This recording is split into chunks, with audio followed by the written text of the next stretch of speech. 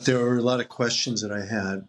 These were questions that I had when I was a kid. That's songwriter and musician Peter Himmelman. There didn't seem to be anybody with answers in that kind of shul system I was involved with. Himmelman, a creative thinker and questioner by nature, wanted to know why and how Judaism is still relevant to Jews, and by extension, to him. But the rabbi at the synagogue his family belonged to when he was young would not engage in that conversation. I just sort of reconciled myself to thinking that, Judaism mustn't be for me. But Himmelman continued to be nagged by those same questions. When he was older, he moved to New York to pursue a musical career. Before long, he found himself in the home of a rabbi who had bookcase after bookcase of Jewish holy texts and pictures of the Lubavitcher Rebbe on his walls. And then Peter piped in and said, "Can I ask you something?" That's Rabbi Simon Jacobson. You talk about this Rebbe. You speak about him like he can do anything. He's superhuman. Can he actually do anything? I said, "Well, can he fly?" Without any hesitation, Jacobson gave Himmelman something he'd always expected from a rabbi, an honest answer. For him, walking on earth was just as miraculous as flying. Suddenly his cynicism and his whole attitude melted away. And he looked at me with this look. He said, "Wow." Jacobson's answer inspired Himmelman to fully embrace Jewish observance, even as he was making a long distinguished career of songwriting and musical performance. I'm Gary Wallach, and this is Lamplighters, stories from Chabad emissaries on the Jewish frontier. Life as a Chabad emissary is often joyous, but it can be unpredictable and even dangerous. Chabad has become a ubiquitous presence in every corner of the world. But behind every Chabad house are emissaries, regular people striving to transcend their circumstances, and a community that supports and relies on them. These are their stories.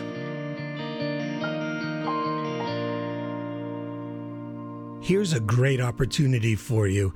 You rely on the Lamplighters podcast to bring you inspiring stories of Chabad emissaries all over the world. Now you can help keep our series going strong. To dedicate an episode, please email us at podcast@lubavitch.com to explore dedication opportunities. That's podcast@lubavitch.com.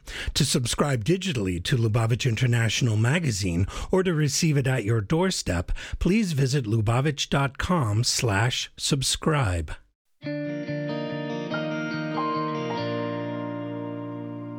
Peter Himmelman was born in 1959 in a suburb just west of Minneapolis, Minnesota. I asked him if he and his family were observant. Well, I had observed that we were Jewish, put it that way.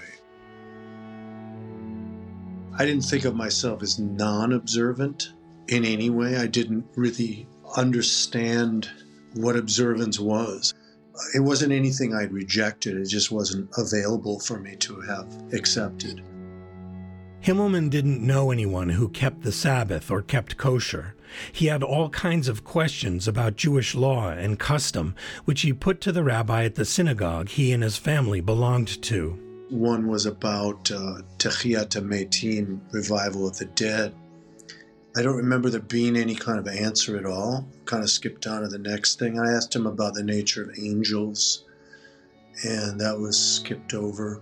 Himmelman also asked why certain laws weren't followed by most people in their synagogue, like the prohibition of driving on the Sabbath. It wasn't something I was raring to do, but I was just interested, where did these laws go? And he told me that it's an evolving religion, and that some of the things that were in the past were no longer relevant today. That bothered the young Himmelman. It didn't make sense that an immutable God, an eternal God, an omniscient God would give an immutable, eternal commandment and then rescind it. And there was something else that bothered him. The rabbi had called my mom. Apparently he told her, I was being disruptive and not to send me back. Wait, the rabbi told your mother you had been banned from shul for asking questions? Yes. Unbelievable. So what did you do? I just sort of reconciled myself to thinking that, well, Judaism mustn't be for me. It's not answering these kinds of questions in any way that is meaningful. That was it. I was out, Peter Himmelman was just 13 years old. But he had other interests. When he was younger, he had developed a love for popular music. My sister, Nina, who's 6 years older than me, was playing Beatles records, and she played Motown, and it just sounded great. It was amazing to me. Himmelman began playing an old acoustic guitar, but he wanted a more powerful medium of self-expression, which he found. I had a cousin who had an electric guitar that wasn't played. My dad offered him $125 for the guitar, and you plug it in and you pluck a string, and it's incredibly loud. You're projecting energy through it. That was very intoxicating for me. Himmelman started a band with some of his friends.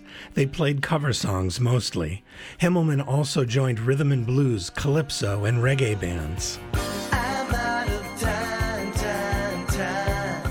But when he and those same friends formed the pop band Sussman Lawrence, Himmelman's original songs rose to the fore. I need to spend some time with you. I'm out of time. And we had done very well in the Midwest. We'd made a couple records. We were probably 19 or 18 when we started the band. These are some of the guys that I started playing with when I was 12 years old. Himmelman's father passed away in late 1983 after a long illness. In 1984, Peter and his bandmates decided to pursue their musical dreams in the big city. And we got into our cube van and our roadies, and we moved out east, and we started playing CBGB's, the Bottom Line, the Ritz, Kenny's Castaway, all these places right away. And I was a hustler, and I befriended rock journalists. I would go visit A&R people. I was very hungry. Himmelman released This Father's Day, his first solo album, which was inspired by the loss of his dad.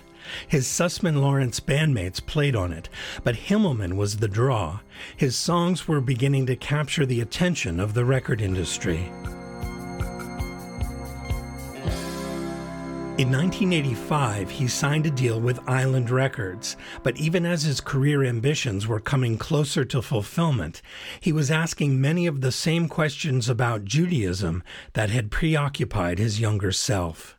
Then, not long after Himmelman arrived in New York, he met a record producer. His name is Kenny Vance. He was in a band called Jay and the Americans, who were hugely popular, and they played on Ed Sullivan. He's been in Woody Allen movies. He was the music director for Saturday Night Live. One night, Himmelman pumped Vance for information about his many connections in the world of music. And he goes, but tonight I want to take you to my main connection. I like, what's that? Thinking that I would be very averse to going. It's a religious Jew in Brooklyn. And I'm like, let's do it.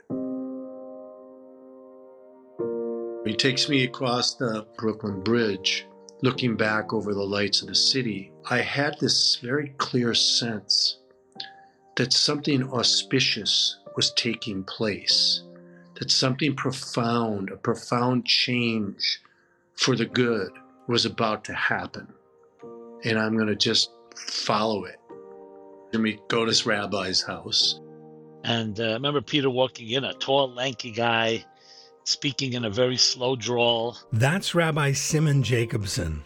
Jacobson was, and still is, uniquely qualified to answer the questions of Jews who, like Himmelman, had been given little or no reliable information about Judaism.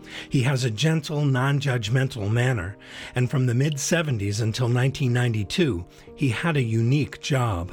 And became one of the members of the VAD, the organization that was responsible for remembering and writing the Rebbe's talks. Because on Shabbos and holidays, as we know, they were not recorded, nor notes were taken. So I was a chayzer, which means someone that remembers. Jacobson was also a meniach, someone who would commit what he had remembered to paper after Shabbos or Yom Tov.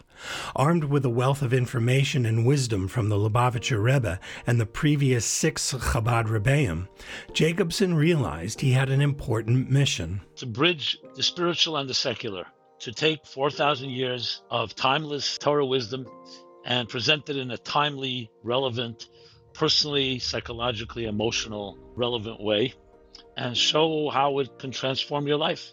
Long before Jacobson published his best-selling book, Toward a Meaningful Life, and opened his Meaningful Life Center, which he estimates has educated between 3 and 4 million people in Chassidus and the wisdom of the Lubavitcher Rebbe, Jacobson taught hundreds of spiritual seekers in his own home. He says Peter Himmelman really stood out the moment he came through his door. And he was you could see immediately sharp, very sarcastic, very cynical even, but pleasant, with nothing biting about it. It was just very pleasant. And, he was sitting and watching me. I saw him checking me out. He had a sense of humor about him, and I liked Simon immediately. I felt zero defensiveness. I felt like I had met a cousin or a brother. I was just kind of looking around because there's a lot of pictures of the Rebbe on the walls and paintings of shtetl life. The walls are lined with shelves with Jewish books. This is a real Jewish home, and I really liked being in that Jewish home. It was a very positive feeling.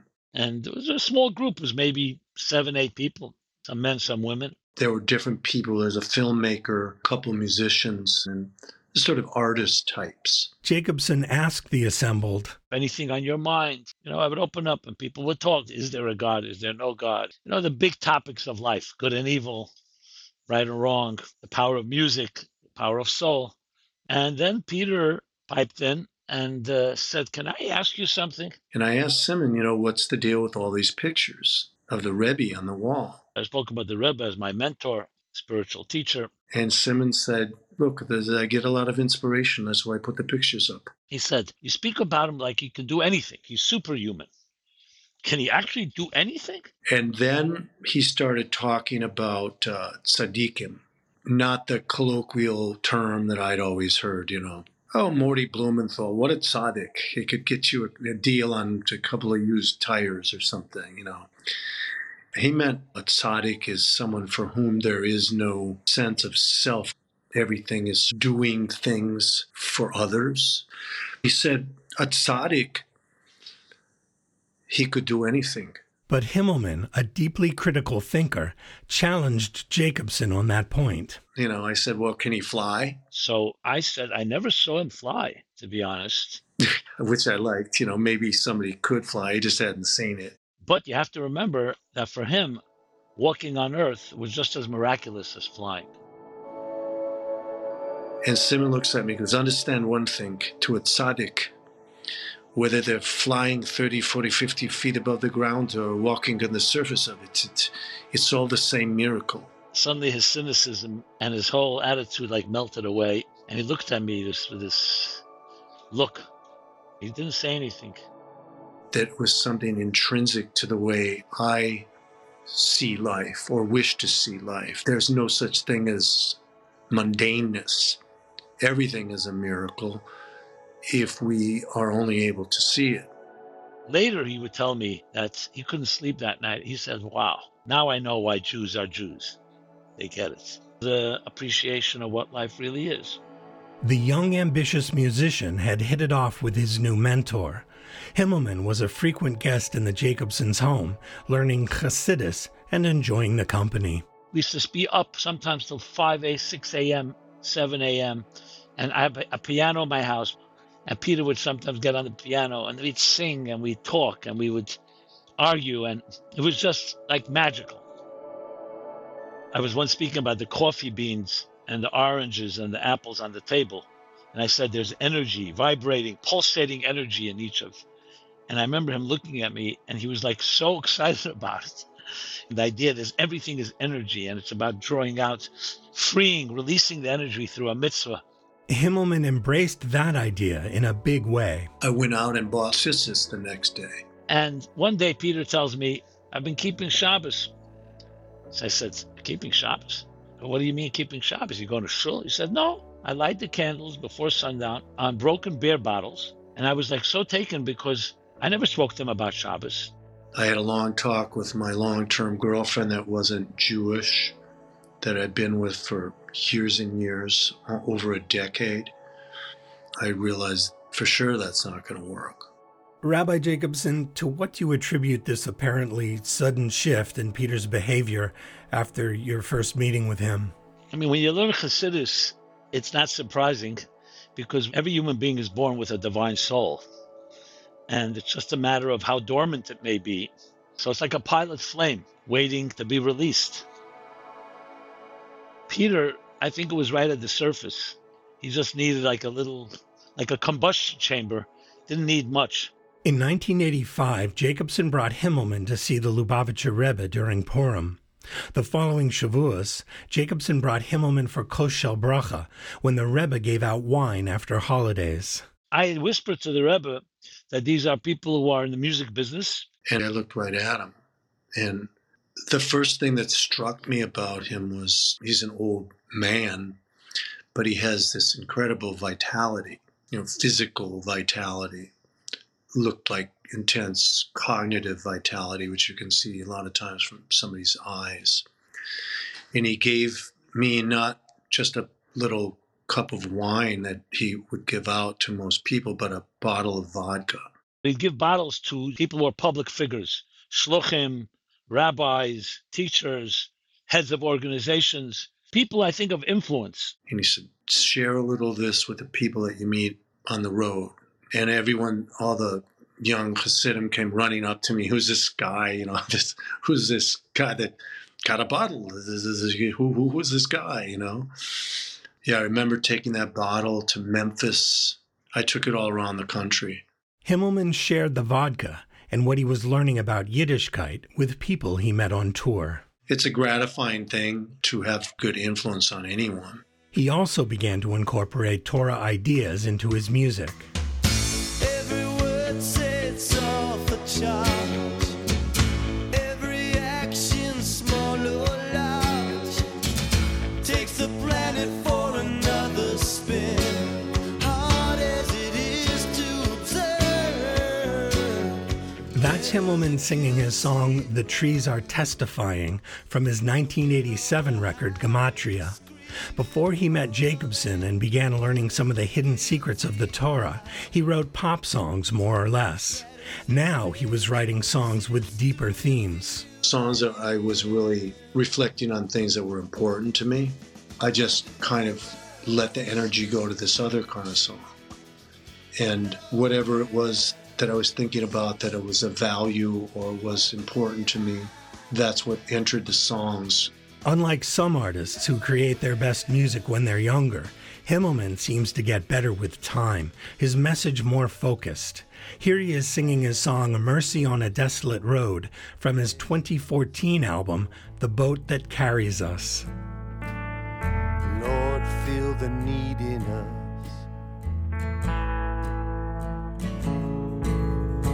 Overlook the greed in us. Give us 20 times more than we are owed. Peter Himmelman's musical career has spanned more than 4 decades. His discography includes more than 40 albums. He's composed film and television soundtracks. He's been nominated for Grammy and Emmy Awards. Unburden us from all the fear we've sowed. Simon Jacobson is still very close to Himmelman.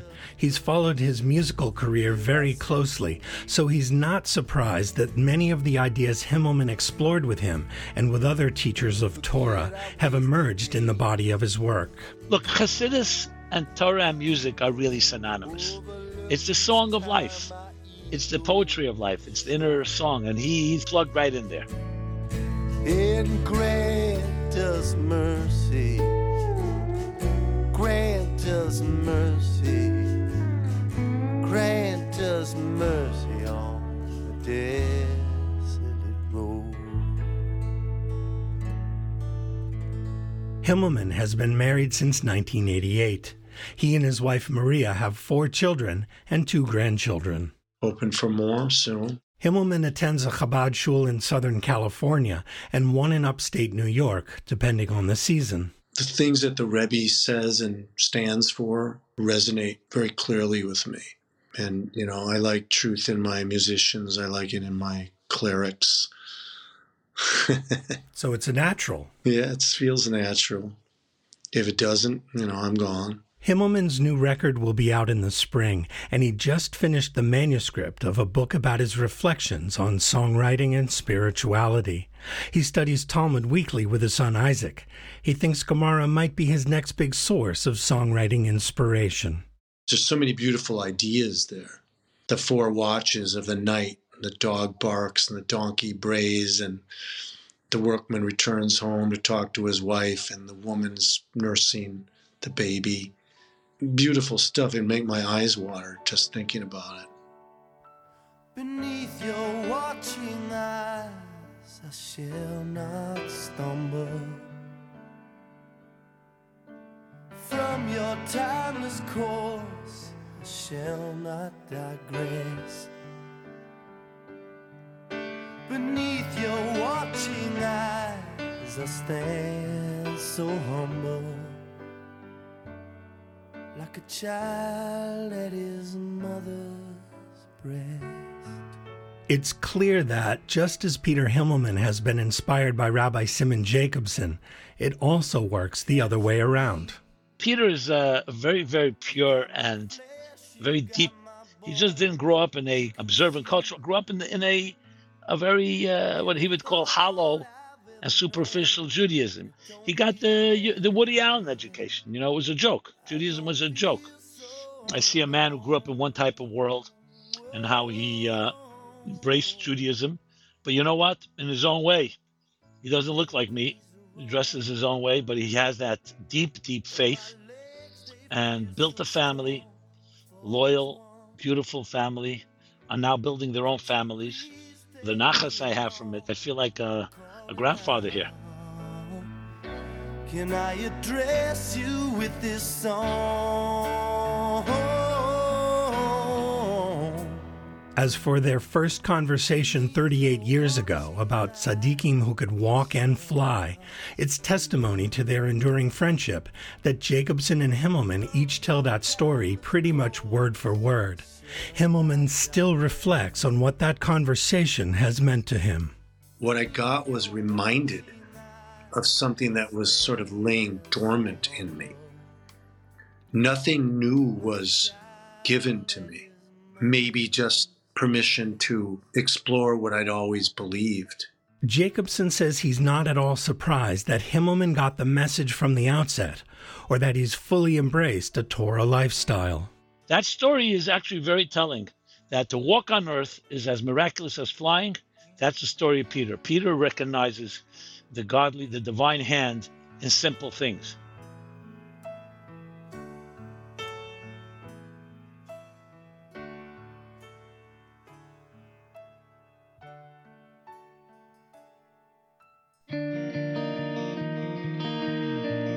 I'm Gary Wallach. Thanks for listening to Lamplighters, stories from Chabad emissaries on the Jewish frontier.